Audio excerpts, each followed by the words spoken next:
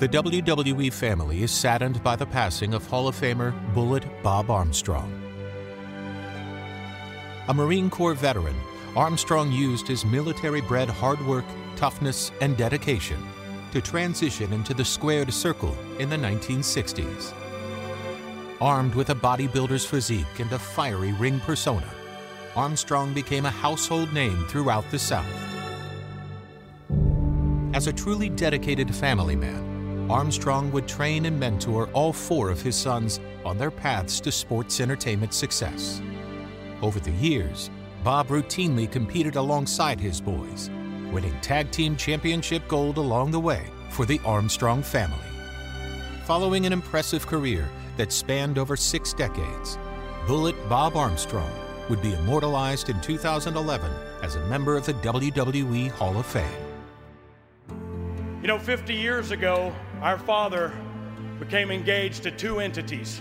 One was our mother, the other was this sports entertainment industry. Tonight, the Armstrong family proudly brings to you our father, our hero, Bullet Bob Armstrong.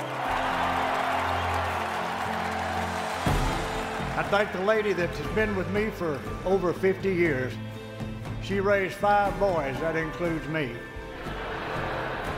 Look at you boys now, baby. WWE Hall of Fame, it don't get no better than that, brother. I got to live my dream. Thank you from the bottom of my heart. Good night.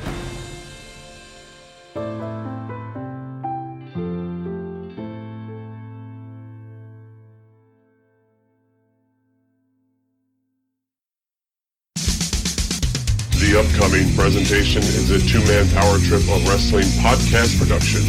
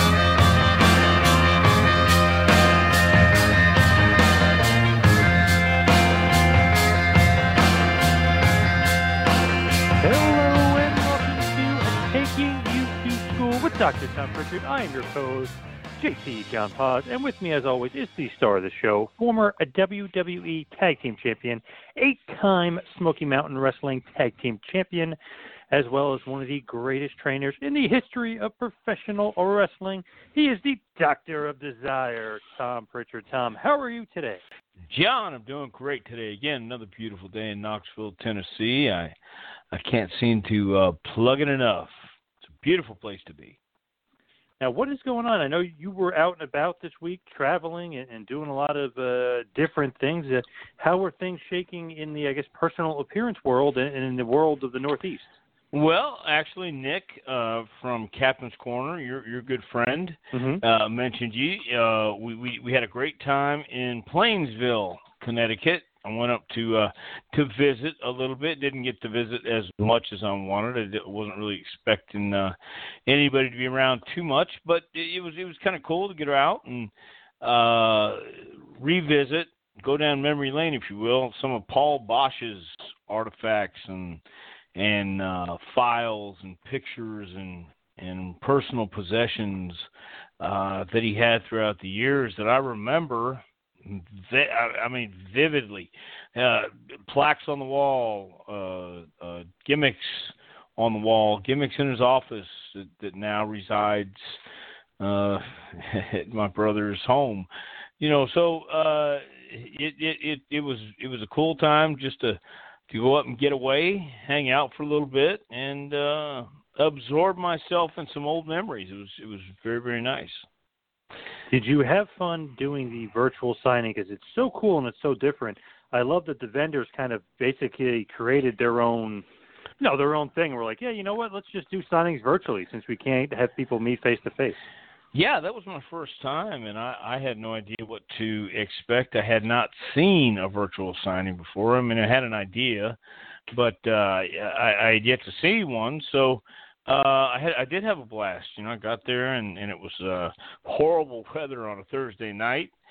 I got to see Nick. We did it at Fairfield Inn, I guess, in Plainsville.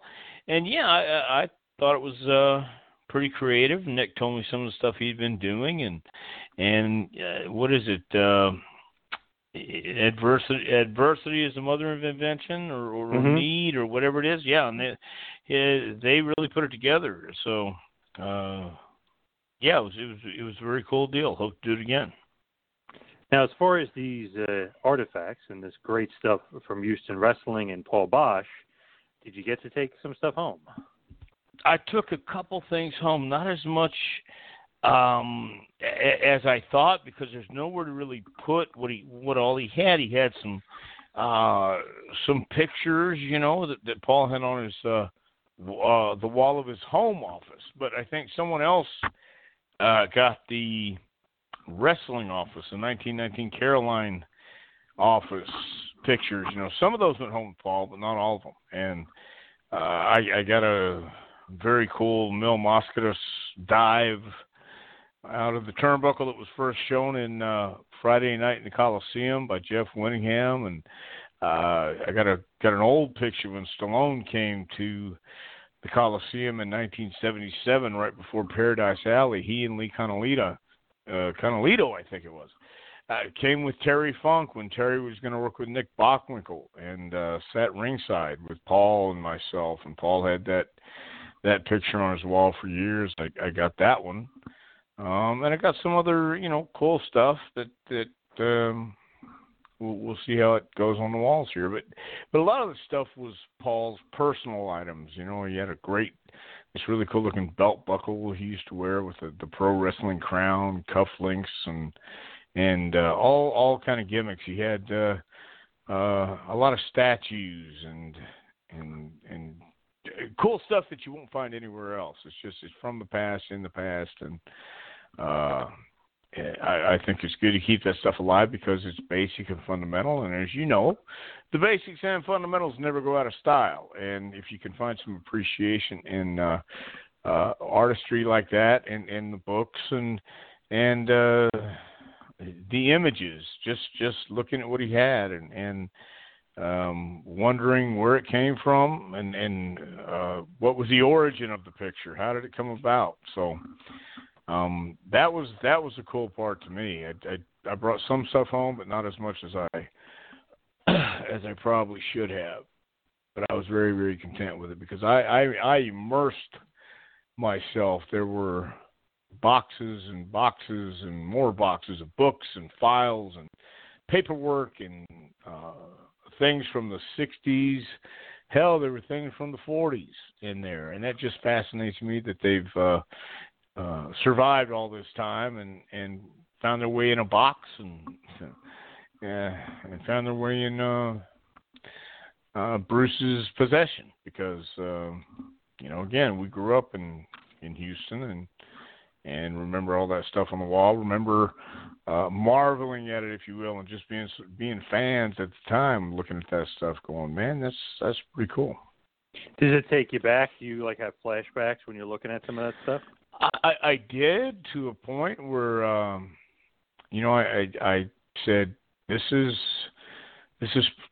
pretty cool because as I'm reading the words of what was actually happening in 1984, at one of the shows, and sometimes you make just notes on a legal pad and things like that, where you at the time it just meant, well, what it meant.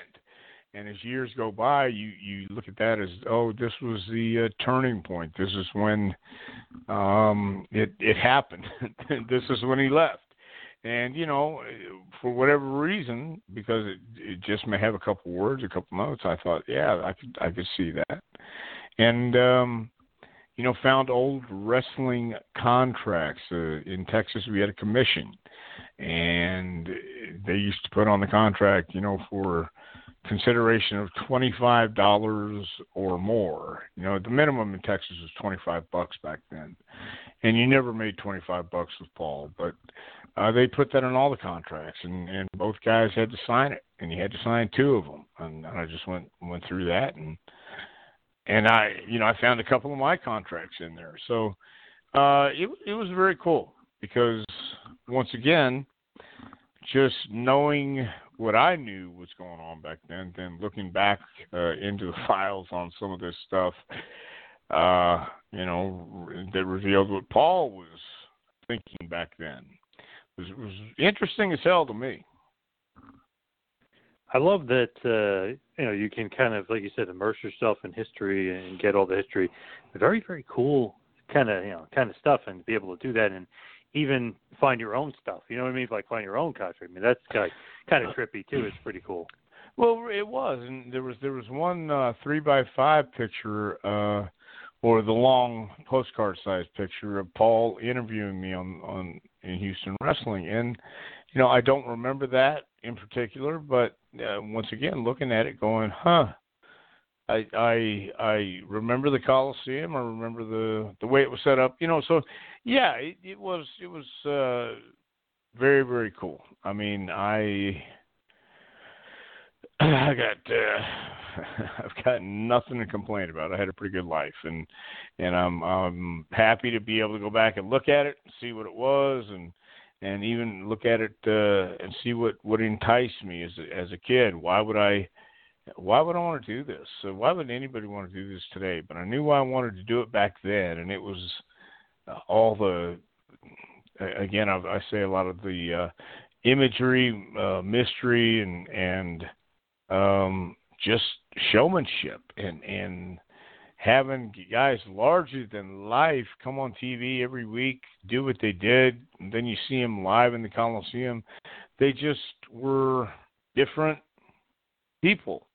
And looking back at some of the stuff, I could see how they were presented as different people and extraordinary human beings. And whether they were or weren't, that's what computed in my mind when I was in Houston. I was 10, all the way up until the time I had my first match at 20. So, again, looking back on some of that stuff and looking at some of the stuff in plaques and artifacts that he had in his office, and looking at them now, there's still something about them that sets them apart from anything else. You can't go down to Target and get stuff like that. You had to travel the world. You had to have people bring you gifts and or have somebody special make a lot of that stuff. And Paul went to the effort of having it done. Who was closer to Paul Boesch, you or your brother? Oh, certainly Bruce. I would like to think, but I had a hard time getting close to anybody growing up, and that's another reason why I think looking at this stuff, my style of working in the office versus Bruce's style. I wasn't really paying attention to the office stuff. I was paying attention to the hey, let's get on the road, let's get in the ring type stuff, and all the other stuff kind of didn't interest me. And I always had reverence and respect for Paul Boesch. Bruce always had confidence and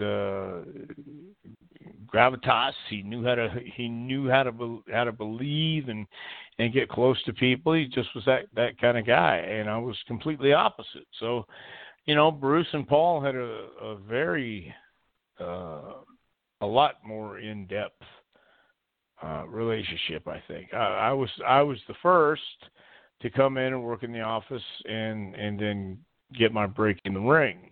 But when Bruce came in, and he was working, selling posters while I was in the office and doing that stuff. But once I left and started on the road, he didn't miss a beat. He was going to make sure he had a legacy to fulfill, and he did. So speaking of, getting close to people and, relationships, things like that, I think for sure somebody you definitely had a great relationship was Brad Armstrong and the Armstrong family, and which kind of leads me to the subject of today's episode, which is going to be all about a Bullet, Bob Armstrong, who just recently passed away at the age of 80. Very kind of sad to see him go. Absolute huge wrestling legend, huge wrestling icon. So about a guy who had charisma, but could work, but could talk, but had a little bit of, I don't know what it is. He had a little bit extra to him, a little bit, I guess you could call it pizzazz, or a little bit extra attitude, or a little extra charisma, mixed in there. But, what were your thoughts when you heard of the passing of Bullet Bob Armstrong? Well, first of all, let me just clarify that there were very, very few people that I could classify as being close to in this business, but the Armstrongs were certainly one of them, and Brad and I had a very special relationship. It's one of those things you can't explain. And Brad went on the road with Bullet. He was the first one out of Scott, Steve, and Brian, and had early success in Atlanta, and was just a natural. So I got to know those guys, Brad and Bob, and of course the rest of the boys in the early 80s. And I heard when I left on Tuesday and to go to Stanford, and I got a call and telling me that it could be today for Bob. He'd been hanging on for a while. He was living with Brian. The hospice was visiting on a daily basis and just trying to make him comfortable because the inevitable was near. And I accepted it way back in the summertime. Doesn't make it any easier or sadder, I guess, or less sad. But the thing is, he had the bone cancer in his ribs and shoulder, and it was traveling and just a horrible, horrible thing and painful. And I had talked to him earlier on this summer, and he sounded out of breath and wasn't going to put anything over by any means. He wasn't that kind of guy to tell you how bad he was feeling. He'd always talk about there's a gym right next door, and I just trying to get in there. But anyway, he had been expected to pass a while back, and it happened while we were actually doing the virtual signing. Somebody typed in there that it had happened, and I thought, yeah, well, my first feeling was, thank God, you're not having to deal with this anymore. But he was one of a kind. He was, I think, who you would have to point to as being in that mold for that era. You had real men who would put up, not shut up, and if you were the one yakking all night long and he'd had enough, he would go over and give you a chance to shut up, and if you didn't, he'd knock you right in the mouth. And talking about last week, we were talking about fights and everything in the business. Well, when we hung up, I got to thinking about Bob, and I remember one time coming back from the gym. It was myself, Kevin Sullivan, Brad, and Bob, somewhere in Ohio, doing the Atlanta tours. Kevin and I were in the back seat, and Bob was driving, Brad in the passenger seat, and we're going back to the hotel. We're coming up to a light, and Bob realizes he has to turn left. He's got to get in the left-hand turning signal, so he goes, oh, hell, and he puts on his blinker. He just kind of cuts this motorcycle off, and he goes, oh, hey, I'm sorry. He looks in the rearview mirror, and then he looks up again, and he goes, boy, you son of a, and he jammed the car into park, got out. The guy had either said something or shot him a bird, whatever it was, but it was a bad mistake on his part. He put the car in park, got out of the car, started marching back to him. Brad got out the passenger side and said, Dad, no. Kevin and I both turned around. the guy, it was a man and a woman on a motorcycle, and he had a helmet on, but Bob grabbed this guy's lapels, both hands, got right in his face, said something, and put his finger in this guy's face, raised him off the bike, didn't take him off, but just he had to raise off. He was standing on the pavement, and then he set him back down, got back in the car, jammed it in the drive. The light had changed by then. We turned into the hotel, and Kevin and I went to our room. Brad and Bullet went to their room. But he was he was a great man, but he was indicative of those kind of guys back then. You didn't play games with them. They had a good time, and you could have fun with them. But back then, respect was a huge thing. And if you disrespected the Bullet, he'd let you know it. A story Michael Hayes likes to tell, and I don't think he'd mind if I told this, because it's pretty much Michael, and it's pretty much the Bullet described and defined right here. Michael can be crude at times. Have you met Michael Hayes? Many years ago when I was a young fan. He was at a wrestling show. It was like in passing, but I've never actually met him. Oh, okay. So, well, I didn't know if you had any idea, but Michael, and this is back when Michael was in his early 20s, of course. It was at a restaurant, and Michael came over the table and farted, and Bob was eating, and and Bob looked. He says, "Well, you rotten son of a bitch," put his fork down and went after Michael, and Michael hauled ass, took off running, got in the van, got in the car, bam, and then they took off. But it was you could play with Bob, you could mess with Bob to that point, but once he could be like a lion with a thorn in his paw. If you didn't want to be messed with and he was feeling hurt or he was agitated about something, best just leave him alone. And that went for everybody, the kids, the boys, all of us. And but then again, he was one of the most generous, kindest, respected veterans I have ever been around. And so, yeah, it was sad and it was relieving at the same time that he didn't have to deal with bone cancer anymore. I can't think of a more painful way to exist, and he wasn't going to get treatment and didn't want to go through that. He thought that might kill him faster, and again, he was that kind of guy. Just there will never be. I meant that when I wrote it, as there will never ever be another one. It's the time isn't right, the culture doesn't exist, the attitude doesn't exist, and it's a shame because all our heroes are going away. And when I say all our heroes, I'm talking about the guys that come from my generation, and we hold on to the past in a lot of things because we remember it differently, yes, and for us it was the way we were brought up, and God, man, it just had it had a different presentation, it had a different feeling to it, and so did the guys who were in it. And Bob Armstrong was one of those true to life Georgia jawjackers, wild-eyed Southern boys, whatever you want to call them. He was the real deal. He could talk like nobody else. He had a hell of a promo style. He could work his ass off, and the cool thing about Bullet was too, you didn't feel anything he did. Those chops, he laid him in, but he never hurt you.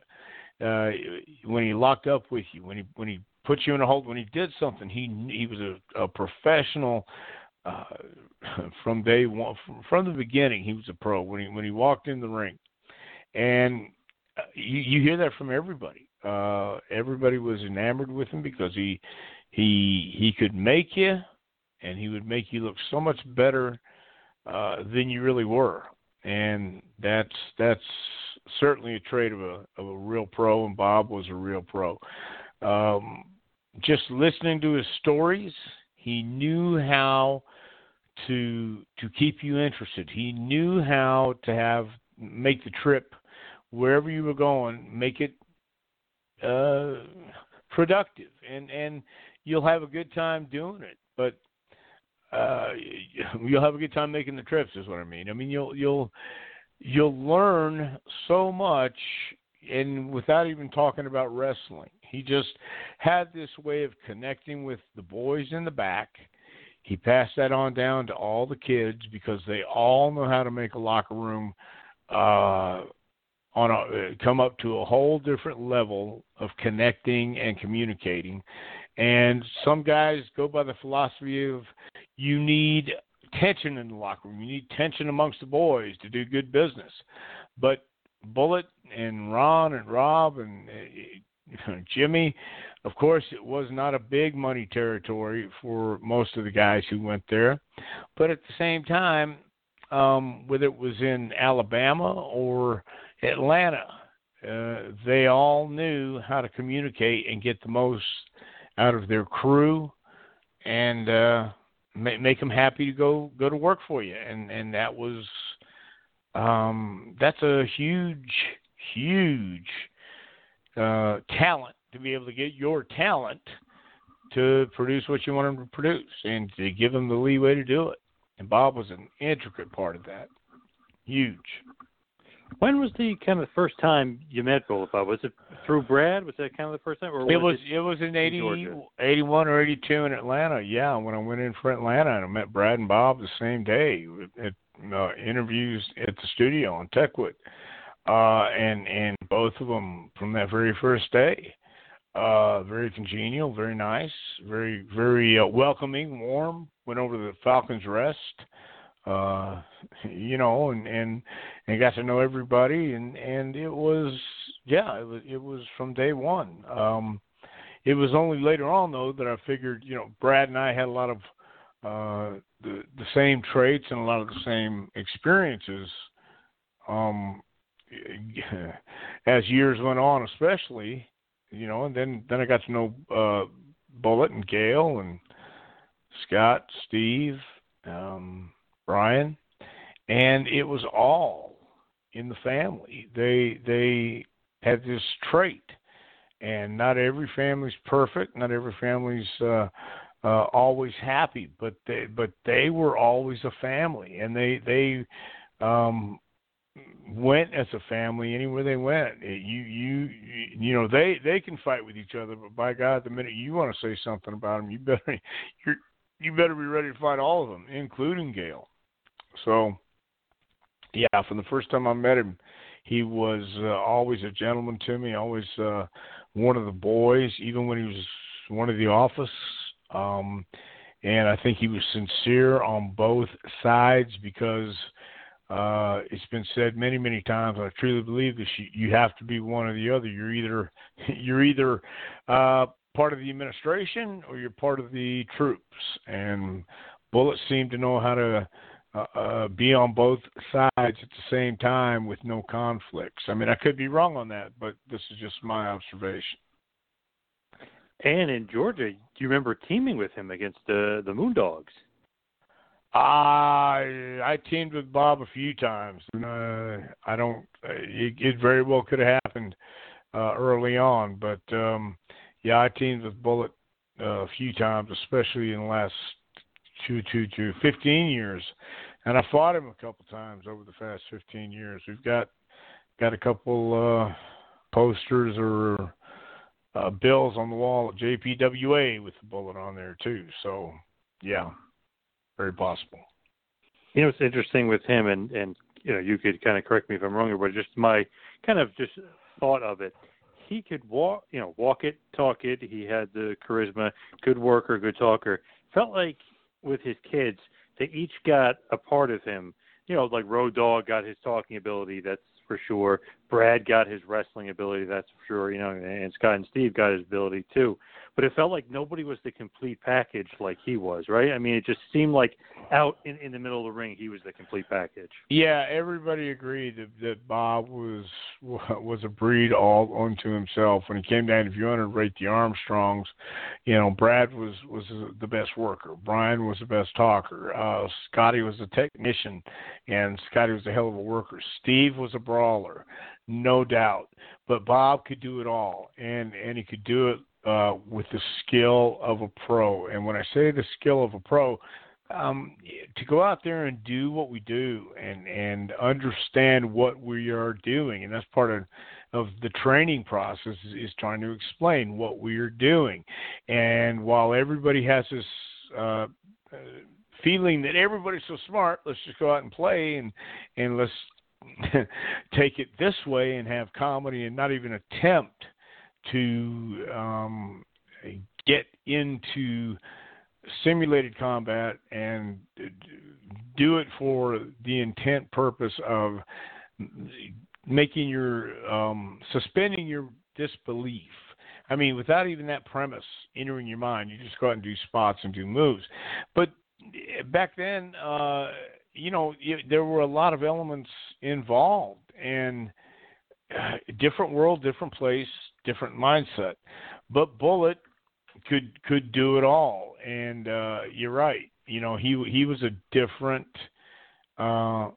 set apart guy. He was in a class all on his own. The boys knew, every one of the boys, all the boys, Brad, Scott, Steve, Brian had their traits, and they had their high spots and the places they excelled in. But you're right, Bullet could do it all, and he knew how to make it work. That's why he was a booker in various places, and he had ideas, and not everybody's capable of that, but he was, and he was one of a kind. With the Bullet, obviously being so great and being the patriarch of this infamous Armstrong family, as he's going through, what do you think is kind of the impact of him and the Armstrongs? I mean, obviously he felt throughout the wrestling world, but what do you think was his impact on the business? Probably giving us the boys. He was a top guy wherever he went, and he earned respect right off the bat. I think his greatest contribution will be his attitude and his knowledge that he passed along to the majority of the guys in the South who ventured up north. I don't know. I've never been told, and I haven't read the headline that says why the Bullet never went to WWE or WWF or whatever. But I would venture to say it might be because he was making enough money where he was, and he didn't want to leave his family for that extended period of time, especially during the time that they might have called him up. All the boys were young kids, and I just don't think he wanted to go out to the Northeast for 6 months and leave poor Gail with the boys. I mean, staying over here and there once in a while wasn't bad, and going on a week or two on a tour, going to Japan maybe for 3 or 4 weeks wasn't so bad. But I think, a 6-month jaunt in those days was pretty much the norm, going to New York, especially if you're going to have a spot. I think it was, you'd work with Bruno 3 times. They tell you how many times you had Bruno and when it was finishing up. And I think the standard fare was you'd be there for 6 months and you go somewhere else. So I think his contribution, though, would have to be Brad, Brian, Scott, and Stevie.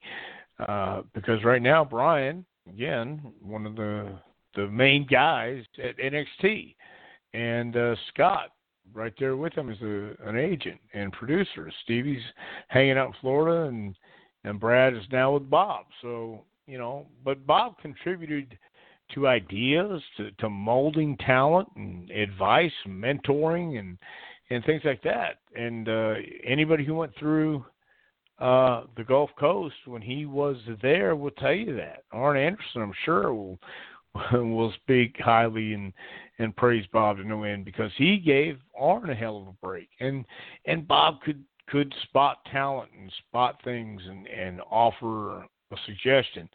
And I never got any impression when Bob would suggest something, whether it was take your time, make sure when you get in the ring you stop for a second, look around, and then go back to pacing, show them that you are ready to wrestle. Just little things you should know. I've heard him over and over tell guys and offer a suggestion. I don't believe I've ever seen anybody brush it off or not listen. So those are and were invaluable ideas and invaluable people, invaluable guys like Bob Armstrong that the business is sorely lacking in today. I've always heard that he was making enough money and he would not leave the area. A family issue as well, the weather, he just loved it down there, but he did not want to leave because, hey, if I'm making this much money here, why, risk it and be away from the area and be away from my family and, possibly make some more money. But, hey, I'm making a good living here. Why would I want to leave? It's perfect. Exactly. And some guys, like Steve Kern, is a Florida guy. He'll tell you, I'm Mr. Florida. And when he had his disagreement with Jerry Jarrett, he and Stan went to Minneapolis. And, man, I got to tell you, when you come from the South and you're used to the sun and you're used to the warmth, when you go somewhere like Minneapolis or Stamford, New York, whatever, it's cold. And, a lot of us Southern fellas don't really particularly care for the Northeast cold. I could take it or leave it, to be honest with you. I enjoyed the seasons when I was there. But at the same time, I would have preferred not to drive in the snow sometimes and not have to bundle up a lot of times and not shiver and be cold and things like that. So, yeah, Bullet, again, having young kids and not having to go anywhere because he was making good money, you figured in, you're around your friends, you're around people you like. It is a culture shock for a lot of people, and that makes perfect sense to just want to hang around Georgia, hang around the South, hang around your family. You got your grandma, your great grandma, you got your mother here. His mom was still living when I met him. And that makes perfect sense, especially where he was at. Now, him and his wife, obviously, Bullet Bob and Gail, were super close, and she passed not that long ago. Is that one of those things where he was kind of, wanting to see her again, kind of thing? They were obviously very, very close. Well, he had said to me, maybe it wasn't the last time we spoke, but the time before that, he had said, I'm ready to just go see Brad. And I said, I understand, and I believe you will. And he did. So he said that before, and I think he just got to the point where, oh man, I've had a good life. Let's just go to the next stage. And I agree with him. I mean, he did it his way. I don't know that he could have done it any better. I mean, he was a world champion without actually being given the belt or given the title or whatever it was, because he was that good of worker. He could work with anybody. I don't know that I've ever seen a bad match. He had a hell of a mind for the business.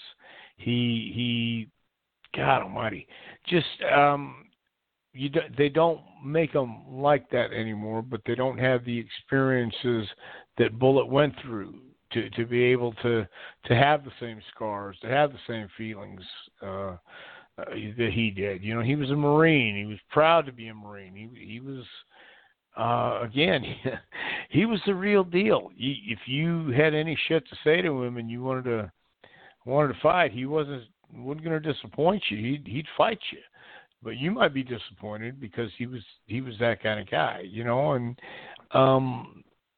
if he didn't have to go anywhere, he could make a great living being around his friends and being around places he loved to be around, then that's what life's about, is enjoying yourself, I think, and be in places where you want to be. Some people want to see the world. Some people want to work Madison Square Garden. Others are content showing everybody who they are and what they are right where they are. And anybody who met Bob Armstrong will tell you, in my opinion, and if they don't, they're lying, that he was a hell of a man. And there's not many, if any, like him left. You, like we mentioned, Georgia Championship Wrestling, obviously Continental. You guys would wrestle against each other. Singles match, tag matches, 4-on-4, 3-on-3. I mean, there was quite a bit of wrestling, but of course, Smoky Mountain was probably maybe the most interaction, the most times you wrestled him. There's 6-mans, including the Dirty White Boys, 6-man, of course, including James E. Cornette against Bob, Steve, and Scott. I mean, but there's different combinations of kind of wrestling him through the years. Any kind of, obviously, would be older at this point. I mean, he'd be in his 50s pretty much at Smoky Mountain. But anything you think would be lacking or anything different for when you first wrestled him and then kind of wrestling him later on in Smoky Mountain? No. He was always, he never rushed, and I never got the feeling that we were rushed in the ring. And I've been lost in the ring many, many times. So, no, Bob from day one was always consistent, and over the last few years, God, maybe in the last 5, I went somewhere where, it had to be in Alabama, and Bullet, he's 76, so yeah, was that 6 years ago, 4 years ago? Or 4 years ago, 76. I remember asking him how old he was, and Gail was there, and it was cool to see him enthusiastic and still wanting to be around the business. But at the same time, when he's laying out the match and he's telling me they'll get heat on, this is Bullet saying they'll get heat on him, he'll tag me for the comeback. And I looked at him and I said, no, I don't think that's right, Bullet. Let him get the heat on me and have him come in, have you come in. And you blow the comeback. You give the chops. You do all the stuff. Now, because I could just see. No, you don't need to have a chance, fall down, get hit, whatever. No. I remember I had Jackie Fargo's last match with Bo James and Bobby Fulton in some place here in Tennessee, and Jackie threw an arm drag and couldn't get up, and I went, oh my God, and nobody knew the legend of Jackie Fargo at that point. Maybe they did, maybe they didn't, but he didn't look like Jackie Fargo did, when he was hot, and that was in the 60s, the 70s, a little bit in the 80s when the Fabs came along, but by this time, it wasn't the same. Jackie was wearing cargo pants and a T-shirt, and nobody really knew who he was. And I didn't want that to happen to Bullet. Didn't want him going out there trying to do the sell with the mask on, and then not be able to come in and do that comeback, because I knew I couldn't do a better comeback than he could, just by virtue of the fact that he's the Bullet in Alabama. It meant something, and he'd come out and dance and connect with everybody, shake their hand, and give them what they came for, and that was a show. And they wanted to see the comeback, and he could still do the chops and the karate movements and all that stuff. So, no, I think he from the time I met him until the last time I saw him in the ring, the last time I saw him was last year at the Dothan reunion. So, he's always had that love for the business and just wanted to be around it, which was good to see. What do you think about him, like, of the all-time greats? Do you think people may not say he is because he wasn't in WWE, like, stupid things like that, or do you think that the smart fans recognize him as one of the all-time greats? I honest to God don't know, because he didn't make his way everywhere. And when cable TV came in, Brad and he were a great team in the early days, and Bob was a hell of a singles. And I know that for a regional guy, he has to be mentioned. He has to be thought of in the greats. He has to. He had that undeniable it factor. He earned and gained the respect of everybody he worked with. Well, I don't want to be that presumptuous, but I would venture to say everybody he worked with respected him and knew they had a hell of a match with him.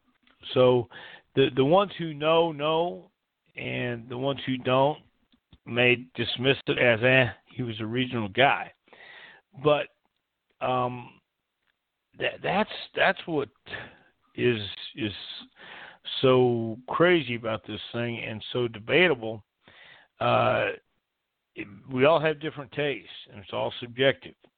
So some people think the Ultimate Warrior was the greatest wrestler in the world, greatest performer in the world. I don't think he's either, but he was a hell of a performer.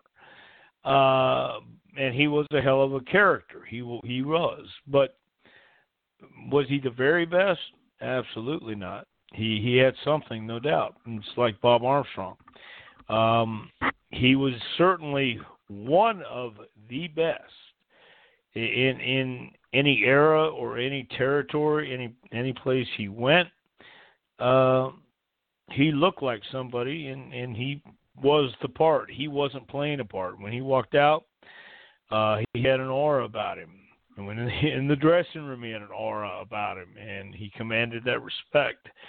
So I think it's all subjective, and I think it's up to whoever is making that call and who the so-called experts really are, because we tend, as I found out this last week, our hearts get swayed sometimes when we see the old stuff of when we were kids, and we go, wow, I remember that a different way than I remember it now, but I remember the way I felt about it and how it sucked me in, because you had these images punched in time, so to speak, of these black and white pictures, and it leaves a lot to the imagination. Back then they used black and white, I guess, for the magazines, for the newspapers, for all the print stuff. It wasn't as glossy and colorful as it is now, which really blows your mind, because you would think they would want it to be colorful and glossy back then. But when I looked at it this past week, it made me wonder. Like I'm looking at the wall behind these guys. I'm looking at the boots. I'm looking at the trunks, the robe. I'm wondering what colors are in there, and then what was the whole scheme like when it was live, and it kind of transported me back, because I remember how the Coliseum was laid out, and I remember how dark it was. I remember people being able to smoke in the buildings at the time, and I came across an advertisement in a Houston program where they said next week there will be no smoking allowed at ringside. There will be designated places for smoking in the Coliseum. And up until that time, I remember the smoke around the ring lights, the smoke hovering above ringside, and the smell of stale beer in the air. Just, looking at those black and white pictures made it, and I hate to say it, but it was more romanticizing on my end. And Bob Armstrong, I've looked at some of the pictures he's had with Jack Briscoe. I've seen the bits and pieces of a match he had with Lawler. Just, it's a different style in the South. It really, really was, and I just think the style's been stripped away. But Bob Armstrong was perfect for this area. And looking back on some of the pictures, there were a lot of guys who lent their persona to being photographed in black and white, and it just came out as something special. Definitely wanted to say, rest in peace to the Bullet, Bob Armstrong. Condolences to the family, and obviously to you, being a very, very close friend of the family. And may he rest in peace, rest in power. Definitely a huge, huge wrestling legend. There's no doubt about it. Yeah, and we'll always have legends for the time period and for the era. But Bullet Bob Armstrong is one legend that was just once in a lifetime. There will never be another like him to come along. And I think that is an absolutely perfect stopping point for this week. I want to mention ProWrestlingTees.com. You can get a Dr. Tom Pritchard shirt. You can get a JPWA shirt. You can go over to Patreon and check it out with the JPWA. Become a patron and support them.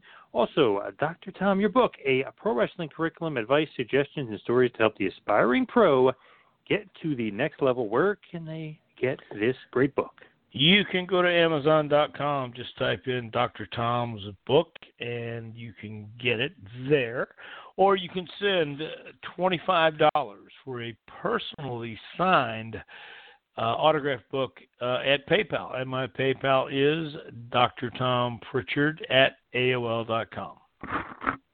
Of course, JPWrestlingAcademy.com is the JPWA's website if you want to follow the latest there. You can follow me on Twitter and Instagram at 2Man Power Trip. You can follow Dr. Tom at Dr. Tom Pritchard. Dr. Tom, got anything going else on in your world as far as appearances and stuff, or not yet? Well, I will be headed to Altoona very shortly. That's right.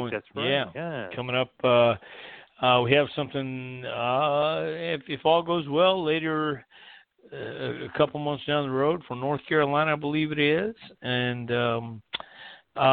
in between, we're just waiting to see what happens. Getting the first class underway tomorrow, which we are recording this on a Sunday, the 30th of August. August 31st will be the first of our last 2020 session at JPWA. We go August 31st through November 20th, and it's going to be the last class of this year. And hopefully we'll start fresh, new, and better than ever in 2021. Nice. I'd like to thank everybody for joining us this week for Taking You to School with Dr. Tom Pritchard. See you next week, folks. Thanks for listening to the two-man power trip of wrestling. What the world is downloading.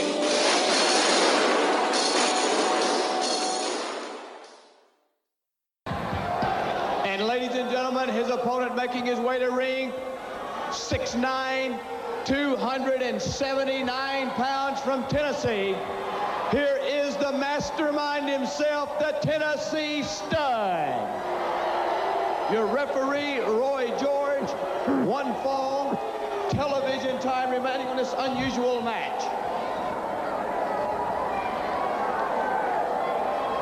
Tennessee Stud, who has some kind of reason, you know what. But at the beginning of the program, look at this. The Bullet behind him catches the Stud. And the Bullet catches him once again, and the Stud rolls into the ring. And the Bullet is right on top of him. The Bullet catches him again. The Stud's never gotten out of his robe.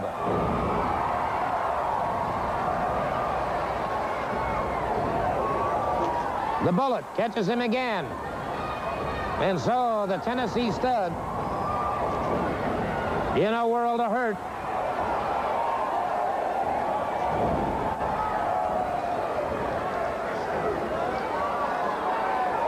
The Bullet has things very much under control. Well, the Tennessee Stud said he wasn't in shape to wrestle. I watched him wrestle this weekend, unbeknownst to him, although he knows it now. And he's got some problems. The Bullet catches him again. The Stud fires back. The Stud catches the Bullet with an elbow. Let me tell you, 279 pounds, 6'9". He's big, bad, and mean.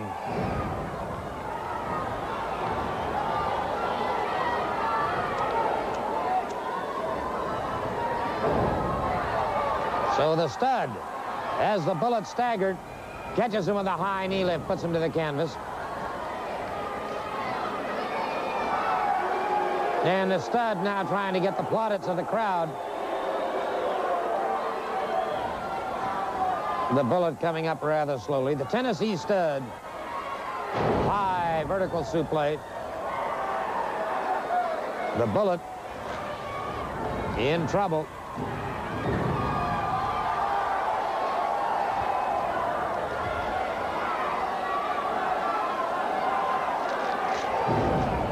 The Stud ripping across the eyes of the Bullet. Bullet catches him coming in, catches him once again. The Bullet chop into the chest of the Tennessee Stud. And so the Tennessee Stud, who had no thought of wrestling this week on Continental Championship Wrestling, is suddenly very much in the thick of things. He's been staggered. He's dropped to the canvas. And so the Bullet very much in control. So the head of the stable, the head of the family, seems destined for defeat here. The Bullet on him confident. Reversal by the Stud. The Bullet into that turn by. The Bullet catches that foot. Puts the Stud back to the canvas. He's going for that figure four. He's got the figure four. He's got it on him. He has got it on him. So the Tennessee Stud facing excruciating pain as the Bullet puts the figure four leg lock. The Stud trying to escape from it. The Bullet has it on him. No question about that. The Tennessee Stud in a world of trouble now. Wait a second. Wait a second. That looks like Robert Fuller. That is. Robert Fuller trying to rip the mask off the Bullet. The Bullet trapped in that figure four, and it is Robert Fuller trying to, let's see if we can't get a look at that. Wait a second. Hey! That's Brad Armstrong. Brad Armstrong in there. The Bullet back on his feet. He catches a Tennessee Stud. He almost had that mask off. You got Brad Armstrong in there now. A four-way melee going on here. The Tennessee Stud and the Bullet. Robert Fuller and Brad Armstrong. He's got the sleeper. Brad Armstrong has the sleeper on Robert Fuller. And it's the Bullet going after that figure four leg lock again. The Bullet has the figure four. Brad Armstrong has the sleeper. And it is all but over for the Tennessee Stud and Robert. Wait a minute, who's this? That's gorgeous Jimmy Golden. Gorgeous Jimmy Golden in the ring. Golden ripping away.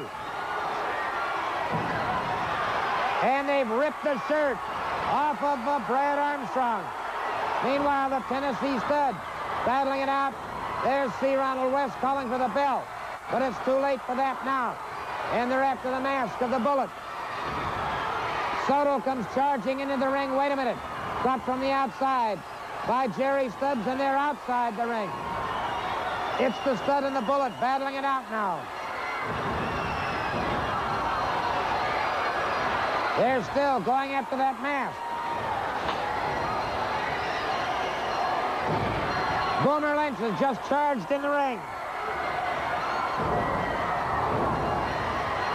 He's down across the mat, the back of the Bullet. They're going for the mask. They're going for the mask. They're going for the mask. Wait a minute. Wait a minute.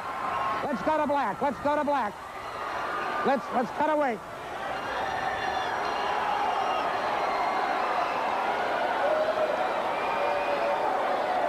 Well, I'm sorry. I never should have called for that. I got so carried away.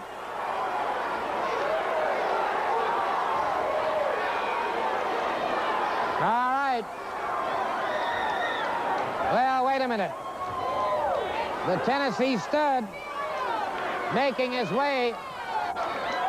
The Tennessee Stud making his way here to the desk. We did it, good son.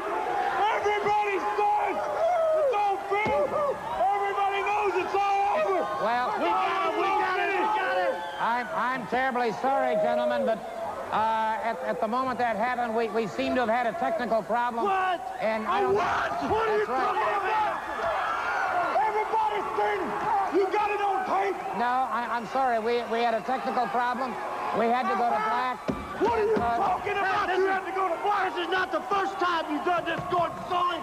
What are you talking about? You had to go black. Everybody's seen Bob Armstrong. No, I'm sorry.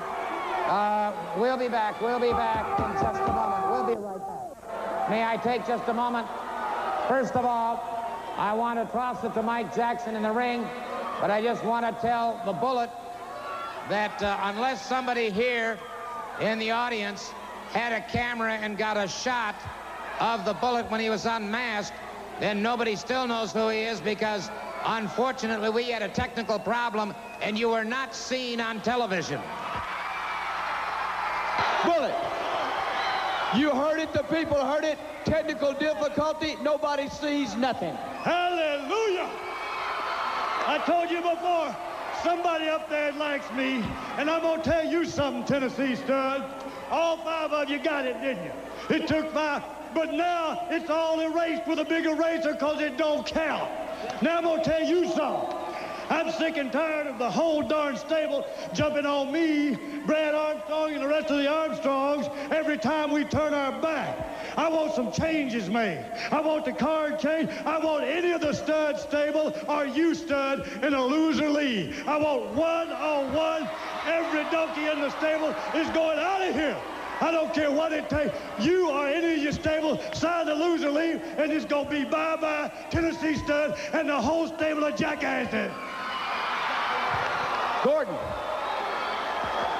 Well, all I can say is let me see what we can do. Matches have been set, matches have been established. But, again, I want to apologize to everybody for the technical problem we had, which obviated the possibility of seeing exactly who the Bullet was. But nonetheless, all I can say is if these changes can be made, if these matches can be made, we will immediately proceed to do that just as quickly as possible. We'll be right back.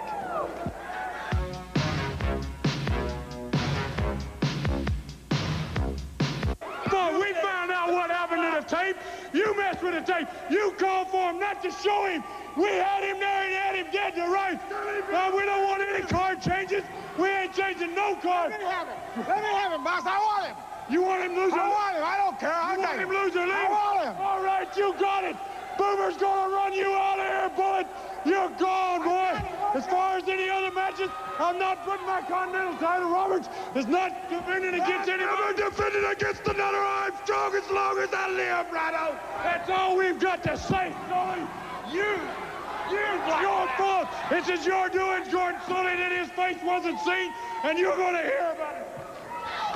Well, it's not the first time you did this, Gordon Solie. You messed me out of a bunch of money. Now look what you've done. You ignored these people the rights of seeing Bob Armstrong's face. Well.